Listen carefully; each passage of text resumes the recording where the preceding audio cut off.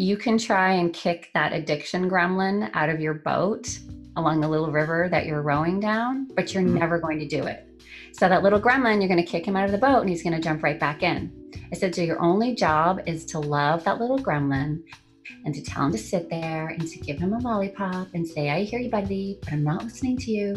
You can kick and scream all you want, but I'm in charge here. I'm rowing the boat. That was my guest this week, Rachel of Recovery by Rachel.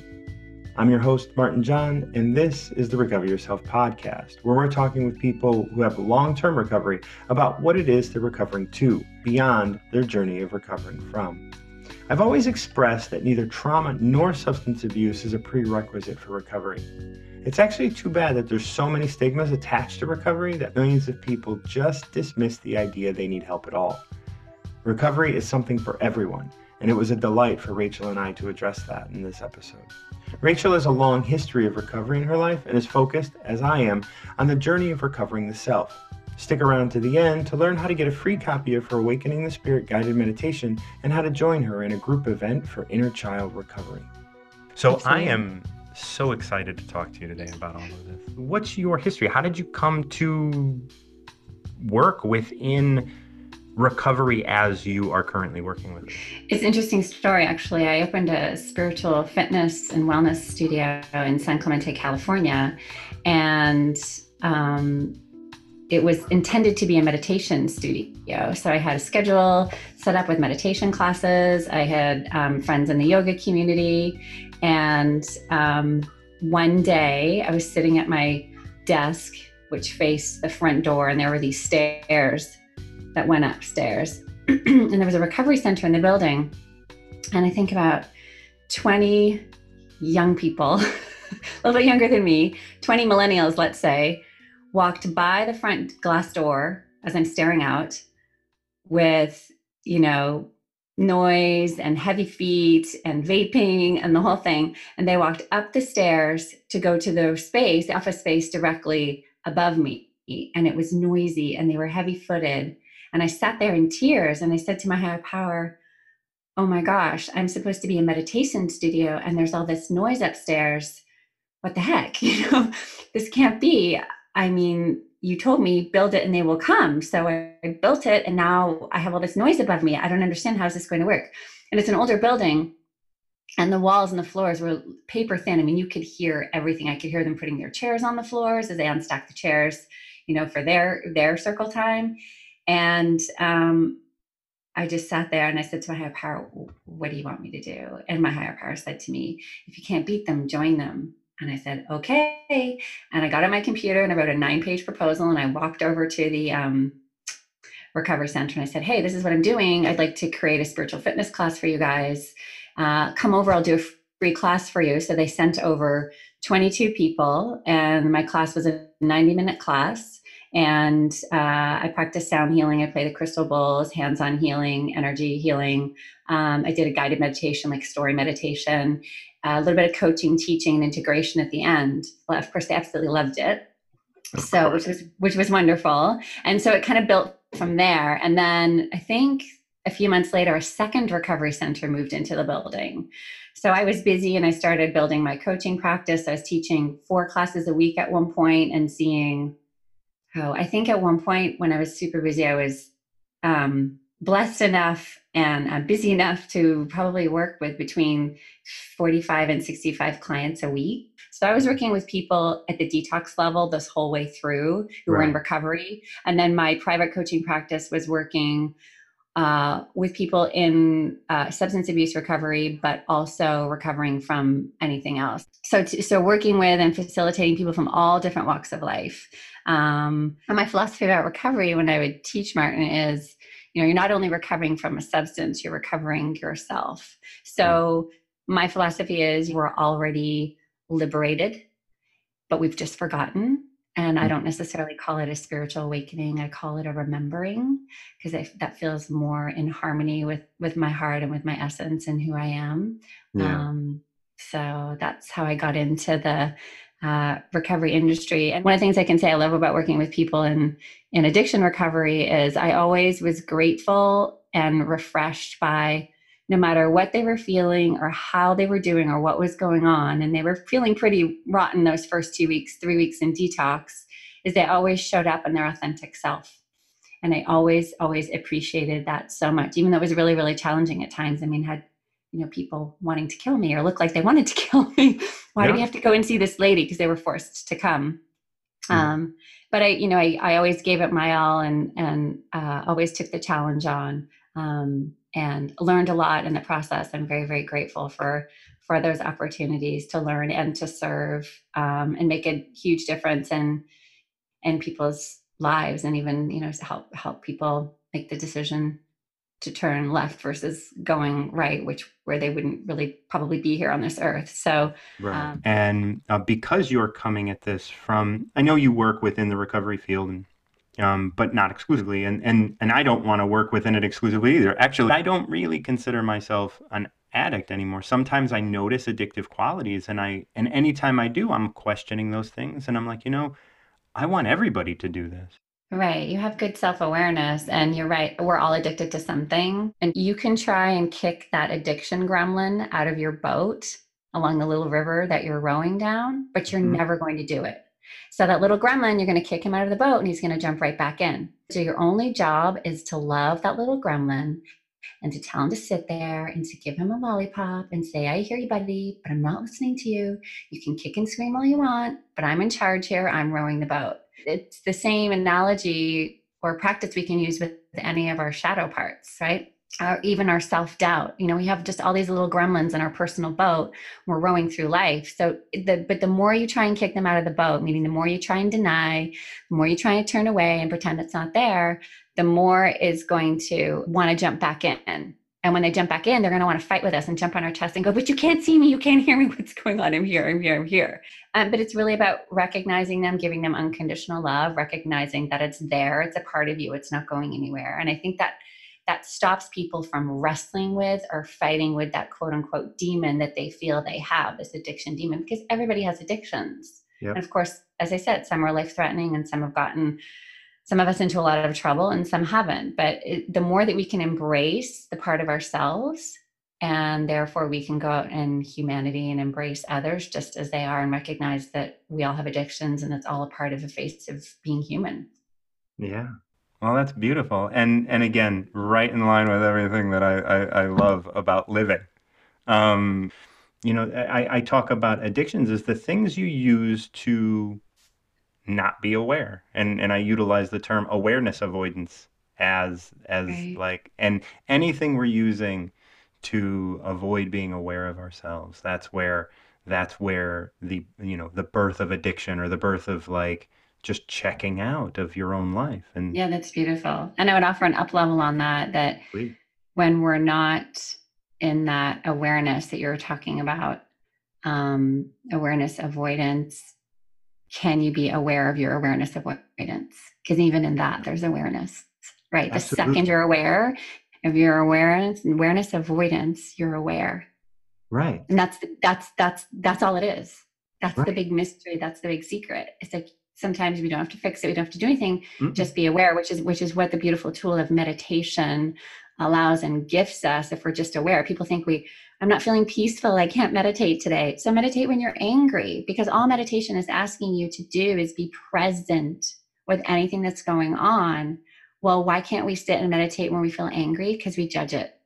Meditation is a word that has gone through some transition over the last couple of decades. Yeah. Right? Good way of saying it. I like the way, yeah, it's true. But now it is this ultimate, like, I meditate. And now people own this, and it's a label, right? And it has all of these things associated with it. And then so I feel like when I get to talk to my clients about like, I just want you to sit quietly. That's it. I really don't care what you do during that time. Like, yeah. If you think, you think. If you stare off into space, you stare off into space. This is how you're going to learn your meditation. And I believe we all actually have our own personal meditation, but we just haven't noticed it yet. We haven't recognized where it is and what we do. But there are those 10 seconds maybe of just like, boom, there I go, and now I'm back. Right. Right. And then it's like, oh, I gotta fill that time with something. And then they turn on the TV, or they make themselves a coffee, or they do something just to fill that spot where it's like, no, you're being invited to meditate. You're being Right. invited to sit quietly. Right. Yeah, that's beautiful. Yeah, you're right. So many people, especially in our time and our age and our society, where there are so many distractions at our fingertips, right? There's Do, so many, do. so many, so many distractions. So we feel like, oh, if we have quiet time or dead time, we should jump on Instagram or jump on social media or check the news or see what's going on, or maybe I should post something, or da da da da da. Right? The hamster in the wheel is just going round and round and round and round. And there's a gift in sitting practices, meditation practices, quiet time, self-care. Could be going to the gym and sitting in the sauna or the steam, or jumping on the treadmill, even, Right. for some people that's a moving meditation. And as long as you're just being present with yourself, that's a practice, and it's a practice. We don't get it right every day. We may not do it every day, but it's a There is no practice. right. Exactly. Yeah, there is no right. And that's the thing, all that expectation of right. Am I doing it right? People say, I can't meditate. They would say, I can't meditate. I can't meditate. I said, well, do you feel better? They said it didn't work. I said, do you feel better after the meditation? They say, yeah. I said, well, then it worked. They're like, oh, that's simple. Did something shift for you? Do you feel lighter? Do you feel freer? Yes. Okay, then it worked. So I guess you did it right. There's just so much mental expectation around it. When you so how long would you say has this awareness been with you? I went through my spiritual remembering about 10 years ago, so only 10 years. Okay. And it's gotten deeper and more expansive and more knowing and less knowing all at the same time. Yes. Yeah. That's a wonderful way of putting it, because when I was an addict and when I was in active addiction, I knew everything. Of Like course, because you're really, really, really healthfully placed inside your ego. right. And the further and further away I get from all of these things that cause me to want to know, the more I know I don't know what's going on, and the Yes, more I'm open to that. Can you right. speak to that and your experience of that? Yeah, thank you. I wanted to add something. There's this notion on the spiritual path right now of transcending the ego and killing the ego, and I completely disagree with it. Completely. We I'm on need board with thank you for that. that. We need the ego, right? The positive ego stops us from stepping out in front of a bus and getting killed, as my friend always says. And the negative ego is there to teach us Mhm. and sometimes protect us and defend us from things that are just um, old defense mechanisms and responses to childhood traumas and beliefs and things that we've picked up over time from our parents, our upbringing, our culture, our society, our commercials, our billboards, um, all of these things. So, what we awaken out of is the ego when we climb up the mountain, as one of my teachers says. And then when we come back down, we embrace the ego from a different place. Right. So, look at Oprah, for example. I listened to her talk this morning with Brené Brown briefly, and I'm not an Oprah fan, not for any reason. I just grabbed something on YouTube, whatever pops up in my YouTube field. I always think the universe wants me to watch that. So I watched a 20-minute video of Brené Brown and Oprah this morning, and Oprah mentioned, transcending the ego and not having an ego. And I wanted to reach through the camera and said, but you have an ego and it's okay because you're sitting here talking about it. And that's your ego talking about your ego. Right. Right? It's like, And it's you're okay. Oprah, bitch. You got some ego. Yeah, you have to have an ego, otherwise you wouldn't be who you are. So it's all in good fun. There's no judgment. Absolutely. Just awareness and observations about there's this kill the ego. But also when you're on the path of recovery, and especially if you're recovering from substance abuse, we must, I believe it's imperative and important, necessary step on the journey, where we awaken to, I have all these defense mechanisms and patterns and behaviors and personality, which is the ego, that's been tripping me up and getting me in the way and, making me make these bad decisions and these bad choices. So as soon as we recognize that, it gives us a framework, and then you can work at breaking that down and chiseling away all those defense mechanisms and patterns of the personality and the ego, move beyond it, awaken to it, transcend it, and then find and embrace the beautiful part of your ego that we all need and have, and stops us from getting hit by a bus every day on the street. Right. Absolutely. Yeah. Right. Well, that's great. Yeah. Yeah. I believe we are all one, but we are also made up of two things, right? I always look at like we are 100% spiritual and 100% body. We have to be able to recognize and balance both of those together. So much of our trauma is held in our bodies. And when I went through a lot of trauma when I was little, a lot of sexual abuse and physical abuse. And what I learned along my journey is we did, therapists call it disassociation. In my world, I call it soul fragmentation. So we separate and leave our bodies because there's so much trauma in our bodies, especially as children. We can't handle it. And animals do this. They'll leave their bodies when they go through trauma, and that's how they're able to survive out in the wild and repeat attacks over and over and over again. But for us as humans, it creates a little bit of a problem because we disassociate, we leave our bodies. And then part of the awakening or remembering or healing journey is to, we're hanging out in ethers, maybe hanging by a few cords connected to our body because there's so much trauma. So my 10 years of my journey was coming back into my body, being present with my body, working with my body, listening to my body, loving my body, healing my body, because that's where all the trauma lives, is in the cellular tissue of the body. And that's why body work, somatic work, working out, exercise, loving on your body, adoring your body, treating your body well is so, so, so important. Such an important part of the healing journey. I remember having a class of women, and for some reason, for a couple of weeks in a row, a lot of women showed up with a lot of track marks on their arms, and they carried so much shame. And so we spent a lot of time.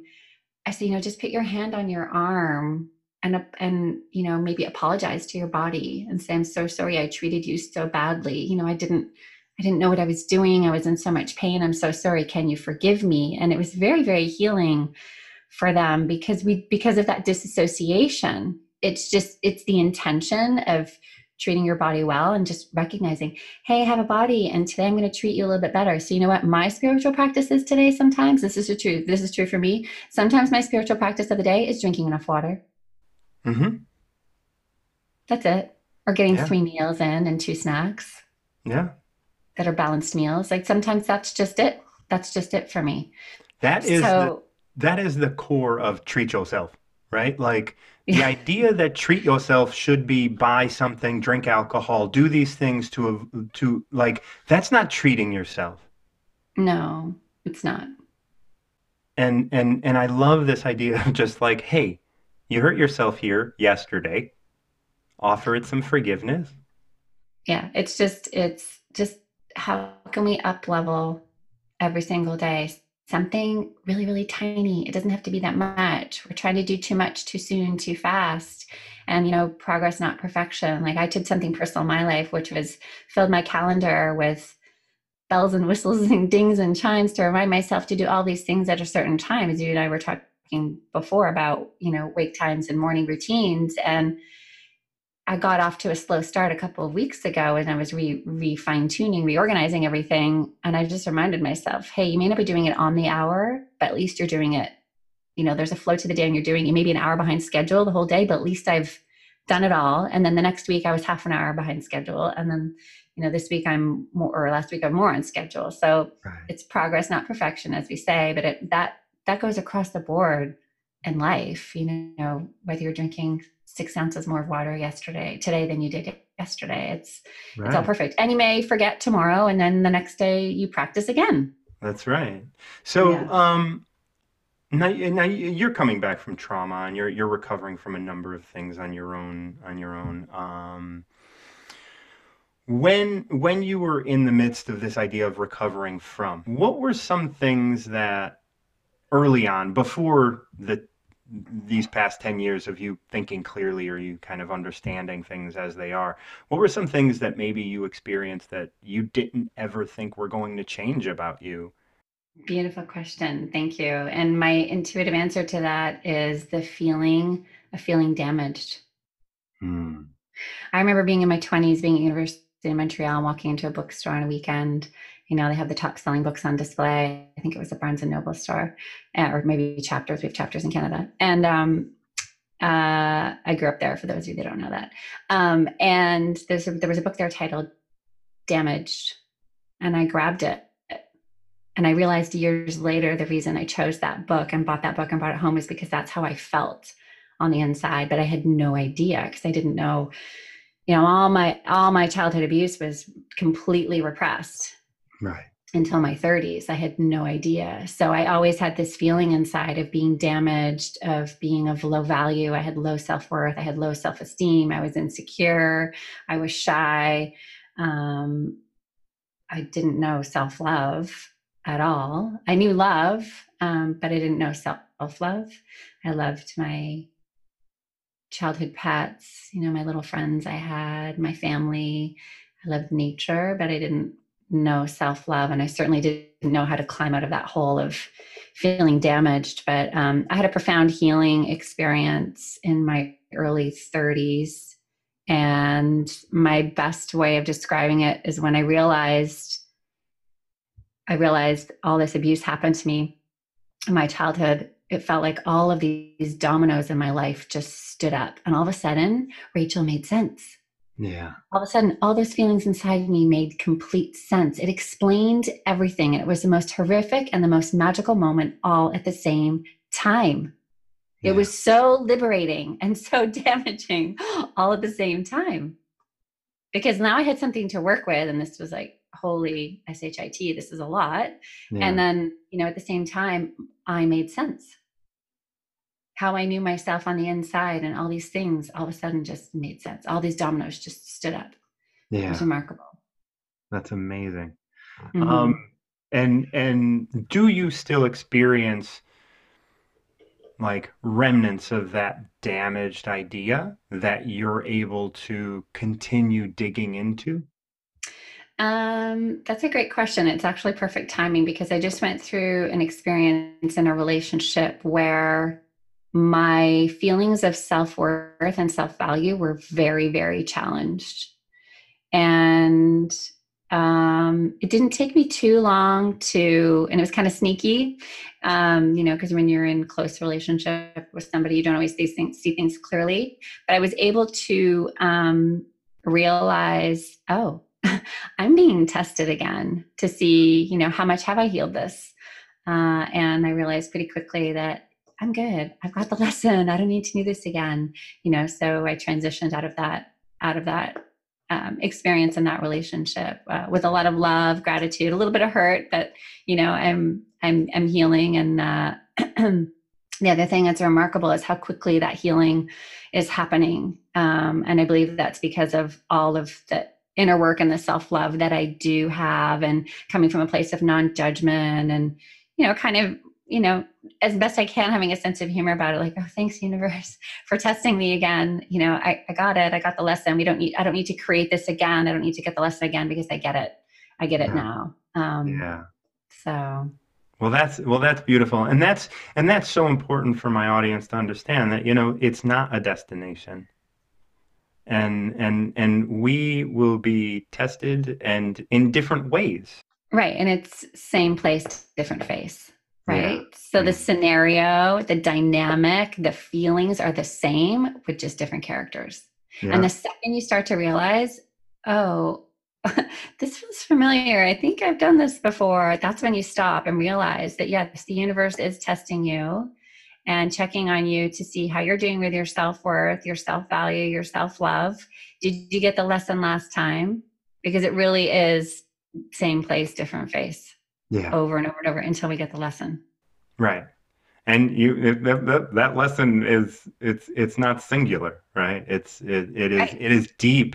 I talk about a thing where I talk about this, and it was presented to me in this way, where it's like pre-karmic buffet. Before we're born, we get a plate, and we get to choose all of these like karmic things we have to deal with, responsibility or relationship or this or that or whatever. And the problem with The problem with buffets is they're all you can eat. So you have this big plate and you go back to your seat, and then here you are born, and like this is what you have to work through in your life. And it is a gift to work through that, because as we work through it, we recover ourselves and we get to see how magical we and life are together.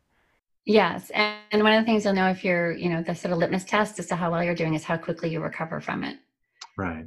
So even though, my wing is a little bit injured here and I've lost a few feathers, my recovery has been so quick and so full of grace. And that is a testament to, for me, between my higher power, how much work I have done and how much I fall into the arms of grace through a time of challenge. And if I can also add, Martin, your idea of the karmic buffet, I love that. And it's true. My visual is we have this little suitcase of karma that we bring from life to life. And then to add another layer to it, because there are always layers. And, I believe we only know 10% of really the great mystery of spirit and how this matrix all works anyway.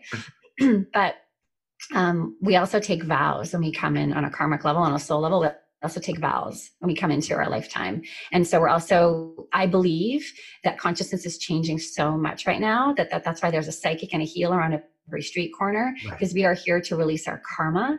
I believe that consciousness is changing and we're moving into a state of not living with karmic debt anymore, either positive or negative. Because it's just our souls are exhausted from carrying it. Yeah. These are the insights that I get in my meditations, is that we're beautiful. Exhausted from carrying it, and we're here to clear it, just to be done to create heaven on earth. And that's what that is. So we don't have any karmic debt we're carrying with us anymore. We're clearing all the vows. We're clearing all the past life traumas that we carry with us. I believe personally in past lives. Do I know for sure? No, but I've had enough experience. I do past life portraiture. So. Oh, that's right. Yeah, you do. So I'm all like, not our audience might, but whatever. Like they can catch up or not. Like we don't ask you to believe anything. We can just right. And I've taken people through past life healing meditations, and it's amazing and profound things that can come up for healing. So we'll carry something with us. We carry, a weed, let's say, from a past life karmic debt with us in this life, and it can it will grow a field of weeds in this life. And you work so hard if you're working with, traditional therapy or counseling or all these different healing modalities to try and fix a relationship or heal a relationship in your life. And you can't, we have to sometimes go back and check our karmic suitcase and see what we're carrying with us, or what vows, or where there are hooks, cords, and ties to other people, or soul contracts, and our past soul contracts we have with people. But it's time for them to be complete, because, if there's abuse going on, no more soul contract, no matter who or what it is, right. For example. And that's something we're, awakening to more in this lifetime as well. So you've been working with people with an addiction, and you say that everybody has addiction. How do you define addiction? I would define addiction as any behavior or pattern that adversely affects or takes you away from loving yourself or loving those around you. And I agree with that definition really strongly. So the deeper definition of addiction is a lack of connection. Yeah. And in my world, that means lack of spiritual connection. Right. It's a spiritual disease. Because if we all remembered and knew that we're from source, or the love of the light, or God, or nature, however you want to define the universe, energies, the all one, if we actually knew that and felt it and embodied it, we wouldn't need to put substances into our bodies or otherwise to numb out. Mm-hmm. Because it's emotional pain management. Mm. That's really what addiction is. It's an emotional pain management. That's beautiful. No, that is exactly. You feel that, right? As I say it, it's pretty. There's so much in that, and no, that's good. Yeah, I can just sit with that. I'm feeling it too. Addiction is emotional pain management. So. Again, our emotions, there's so much shame and stigma around our emotions, right? Especially for men. Don't cry.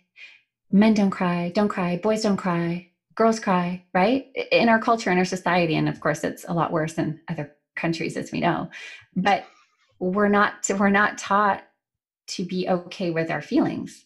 So to me, it really doesn't make sense because God made us, whoever, God in my world made us to be human. And to be human means we get to be human. What does that mean? We get to feel what it means to be human. What does that mean? We get to feel all of the human feelings: anger, sadness, shame, blame, disgust, hatred. Mm-hmm.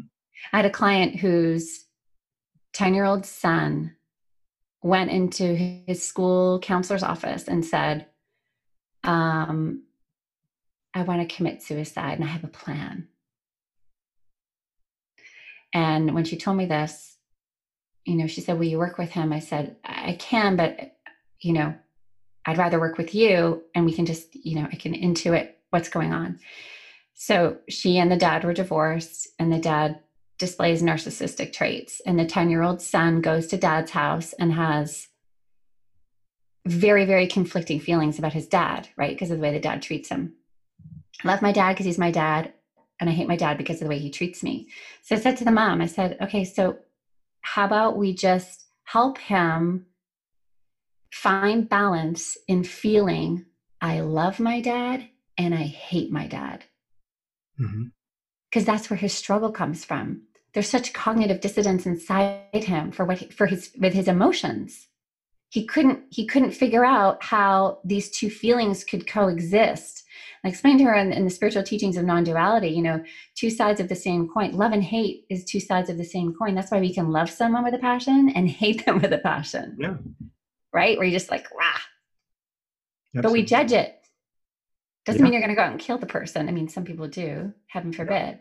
But, it's a feeling. And if you're just present with the feeling of, I want to scratch that person's eyes out today, and just let yourself feel the feeling and honor the feeling that you're having. Because until you do, you cannot transcend out of it. That's the thing. Mm-hmm. So the more we go into those deep, dark, murky places and all those negative feelings or unsavory emotions that we have and that we judge, the more we fight them, the more they're going to climb back in the boat. So she had this conversation with her 10-year-old son, she told me, and he immediately calmed down and said to her, Mom, thanks. That helps me so much because it's true. I love dad and I hate dad. Mm-hmm. Just him expressing his emotions and his feelings, which of course he couldn't ever say to his dad. So again, also having a safe, non-judgmental space for this young boy at age 10, Right. who lives in Southern California, to manage and navigate his emotions without any judgment. Because the second we judge someone else's feelings or their emotional experience, they're going to shut down and it goes inward. And the problem is when we're little and we go through trauma, there's no adult in our field, physical or energetic field, who is there to say, I understand you're hurting. I understand you're feeling sad, you're upset, you're angry. Maybe you have a physical injury from your trauma or your abuse. How can I help you? What do you need? What can I give you? So many of us don't have that. That's why we disassociate. Right. And all those feelings come back to haunt us. They're like the barking dogs in the basement, right? They get louder and louder as we get older, especially around 40 something, midlife crisis age, right? Or in our 20s, where a lot of people fall into addiction because addiction becomes emotional pain management. And if you don't have a healthy environment or people around you to support you with what you're feeling, there's no one there to honor. So the best thing we can do is to honor our own feelings. That's like the number one medicine. If I could ask anybody and everybody to give themselves, is just give yourself your heart so that you can honor your own feelings, no matter what they are, no matter when they come up, no matter what time of day it is. We live within contradiction. And it's this contradiction between this love and hate, good and bad, right and wrong, that we really, that's living as a human, right? Like understanding the opposites and understanding the extremes and understanding where balance is between all of these. Right. And you just said something really beautiful, Martin, about the right and wrong. I just wrote a newsletter about this a couple of weeks ago, that there's so much judgment around right and wrong. Mm-hmm. And what I like to offer people is, we need judgment for discernment, right? Judgment calls. We need judgment. It's a part of being human. Let's not judge the judgment, right. But there's a time and a place for it. So judgment as to whether across the street or not when the bus is coming, right. Or, judging attending an event or walking into an experience that may be wrong for you. Right. For you. So it's okay to have judgments of something being right or wrong for you. Right. Absolutely. Right? Yeah. Like, you're not right or wrong, this person over here doing this thing, but that's just wrong for me. So I'm going to remove myself. Yeah. And it's wrong for me at the moment. Yes, exactly. I can make this decision today because it is right for me today.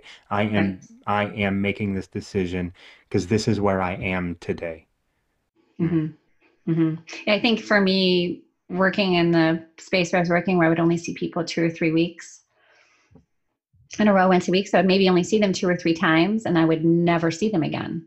Right. I mean, thousands and thousands of people I was able to, had the privilege and honor of working with, but I would see them 2 or 3 times and never, ever, ever see them again. And sometimes people would stay in that part of the program for the detox phase for 4 or 5 weeks, which was unusual. And I'd say, okay, you're here, you haven't moved on to the next level of care. What's going on? Let's work on this so we get you, sort of on to the next phase. But I think for me, and one of the reasons I kind of burned myself out is because I gave so much to wanting people to see themselves as I was seeing them. I was determined to show them the divine reflection of themselves that they couldn't see or feel for themselves, because I knew, based on their stories that they shared, they didn't have a loving feminine presence in their life. Let's say they didn't have a mother or a sister or an aunt or a grandmother. So I would, sort of take on that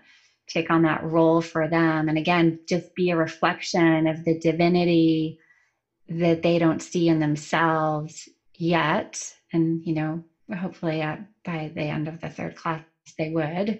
And just working really hard to massage them and to find that, I've been gifted with reading the unconscious mind. So helping go in and see, okay, what's this mechanism? The brain is like a computer. We're programmed with all this junky software. Mm-hmm. It's time to defrag. We're going to defrag and install some new software. And we know, which is what affirmations are all about. That's one way of doing it. There's other ways of doing it too, but let's go in and really see what the hook is in your brain that's stopping you from living your best life. Because that's really what it is. And then we also we hook ourselves energetically. So in our energy bodies and our unconscious mind, it's hard to explain because I see the unseen, but we hook ourselves mentally, spiritually, energetically. And, you can't, regular Joe Smith can't see that for himself unless you work with somebody who, can see these things. As I say, we all have our blind spots. I can't see my hands right now.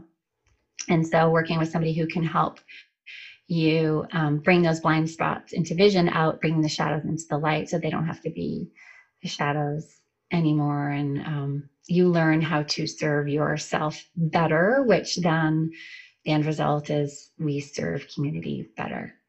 Yeah. Oh, Rachel, thank you so much for sharing so much with me and us.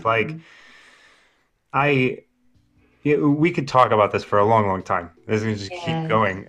But what I'm really glad that we not only talked a little bit about how you got here, but so much of your message and so much of what has brought you here, because we all have so much to offer, and your experience and the work that you're doing and the message that you have is so important, and which is why I'm really happy to know that my message is resonating with yours, because again, it's kismet. So I'm really excited that we connected and that I get to spread your message further. So I'm happy to be able to do that. So thank you. Yeah. My pleasure. Thank you for all the work that you do in the recovery community and continuing to serve and to be a light and to keep those channels open to help more and more and more people. And hopefully we can crush the addiction issues so that people can start to see and realize their pure potential and remember where they came from and remember who they are and know that they are complete masters of themselves if they choose to be. And these days there are so many wonderful, amazing, beautiful tools because of technology. There are so many amazing free things. I mean, as long as you have a smartphone or a computer, or even if not, just go to your library and jump on YouTube. You know, there's so many amazing free things these days to help people. So yeah. Oh, thank you. Thank you, Martin. You can contact Rachel through Recovery by Rachel on either Facebook or Instagram, or you can just go to her website, recoverybyrachel.com. If you visit the link in the description of this episode and take her recovery assessment, you'll receive her Awakening the Spirit guided meditation. Rachel is also hosting a live group coaching and meditation event for inner child recovery on August 6, 2019. The first 5 people to fill out her recovery assessment will receive a free promo code for that event. All the links mentioned in this podcast can be found in the description of this episode. I want to thank you again for listening to the Recover Yourself podcast. I'm your host, Martin John, and as we all know, we're doing this together. So if you're interested in supporting this podcast, please see the links below for donations or to be a regular supporter. Please rate this podcast on your favorite podcast app and consider writing a review or leaving me a voice message on Anchor. If you're someone with long-term recovery, feel free to contact me through Instagram at martinjohn or my website, martinjohn.com. Until next time, keep recovering yourself.